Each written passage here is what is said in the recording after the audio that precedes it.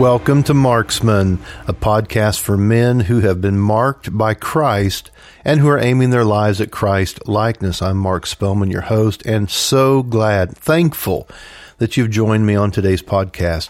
Thankful that you hit that play button and you're just joining me here today. And I love hanging with you. I love our conversations together, and I love the Word of God. I love the Holy Spirit.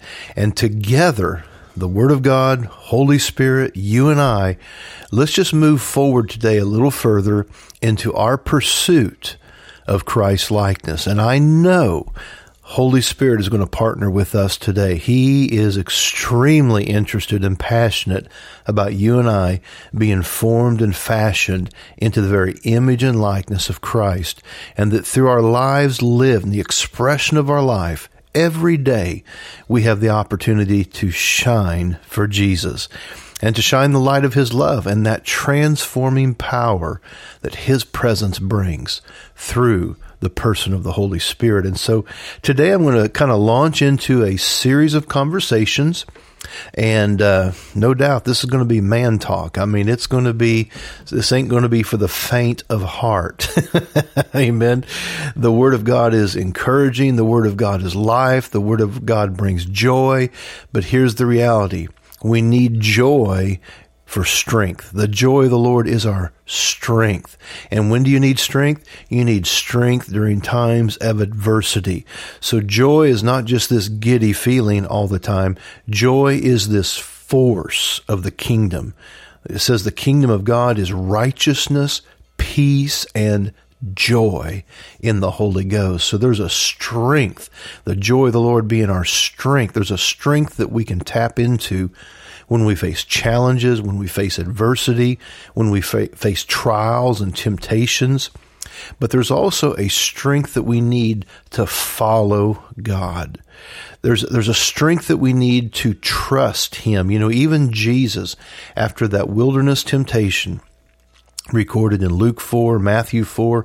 The Bible says after the 40 days, it says He was weary. And it says angels came and strengthened Him. There's just a strength that we need to push through adversity, to push through temptation. Even Jesus, you know, when He was praying in the Garden of Gethsemane, he asked Peter, James, and John, who He had with him close by, said, pray with me. Pray that you enter not into temptation. The flesh is weak, but the Spirit is willing. And so again, we all have that potential that if we yield to our flesh, we're going to yield to weakness. I want to say that again. If we yield to the flesh, we're yielding to weakness. But if we yield to the Spirit, we yield to the Spirit of the Word, we yield to Holy Spirit, we yield to what is available in the Spirit, we can actually yield to strength. We can yield to that righteousness, that peace, and that joy in the Holy Ghost. So here is going to be the title of our series of conversations here for the next few weeks, and I'm titling it The Obedience of Faith. Come on. The obedience of faith. And I want to give you a passage, Romans 16, verse 25 to 27. This is the close to the end of Romans. Paul's writing to the believers in Rome. And, you know, Paul really poured out his heart in this book called Romans, this letter to the Romans, because he wasn't sure when he was going to get to them. He had a lot of hindrances get between him and getting to the Roman believers. And so he put into a letter everything that he wanted them to make sure they got if he didn't make it to them. And so this letter to Romans is so vast and broad and deep and rich. But near the end of this writing of the letter Romans 16, verse 25 to 27, it says this, "Now to Him that has the power to establish you according to my gospel and the preaching of Jesus Christ, according to the revelation of the mystery which was kept secret since the world began." Now that's some rich stuff right there. To Him that is able and has the power to establish you and I, according to my gospel, Paul writes, and the preaching of Jesus Christ, the person of Jesus Christ, according to the revelation of the mystery which was kept secret since the world began, but now is made manifest. Glory be to God. That's our hour right now. This is a time where Scripture says even the prophets longed to look into, an hour of which what they prophesied was foretelling. It says even angels desired to look into the things that were coming to pass and are coming to pass and are released in our generation. It says, but now is made manifest by the Scriptures and the prophets, according to the commandment of the everlasting God, made known to all nations for the obedience of faith. There it is right in Scripture. He says, it is now made manifest by the Scriptures and the prophets, according to the commandment of the everlasting God, made known to all nations for, this is the purpose, for the obedience of faith. To God, who is only wise, be glory through Jesus Christ forever and ever. Amen. So we're going to be talking about the obedience of faith. And the reason we're going to kind of focus in on is, number one, it's a phrase that you're going to see. It's a theme, actually, that is used over and over and over, that in the early church, they connected faith and obedience. Because, again, you've heard this on the podcast. What is the root? What is the real essence of faith? It's trust. See, faith is all about trust. Well, what is trust? How is it expressed? One of the main ways is you obey who you trust. I mean, because this is all about a flow of authority. See, God's word is an authority in our life. God's kingdom is an authority in our life. Jesus, Lord and King, those aren't just empty titles. That means he has authority in our life, which means us being under his authority means there's going to be opportunities. There's going to be instructions that he gives through his word by his Spirit that we're going to have to trust. And how do we know if we trust it? We obey. See, all through Hebrews 11, these great men and women of faith, you can just read through that. And we did a study early on in the Marksman podcast. You can go back and find those episodes. But early on in the Marksman podcast, we went through Hebrews 11, all the great heroes of faith, what we call the Hall of Fame of faith. And we see that why was their faith honored by God? Many times it was because of an instruction that he gave, and they obeyed. It was their obedience he was highlighting. It was their trust that he was honoring. And we call that faith. So we're talking about the obedience of faith. And so here's a great place we can begin. You know, Romans 16, 25 to 27, that's kind of our text to be a foundation. But now let's go to the book of James. I love the book of James. You know, if you're ever wanting to get someone who's newly kind of born again and just say, hey, where do I kind of start reading the word? The Beatitudes is amazing. Just that red letter, it's like a Jesus podcast, Matthew 5, 6, and 7. That's amazing. That's a great place to point someone to. But also there's a very practical place, and it's the book of James. It's kind of like the New Testament equivalent of Proverbs.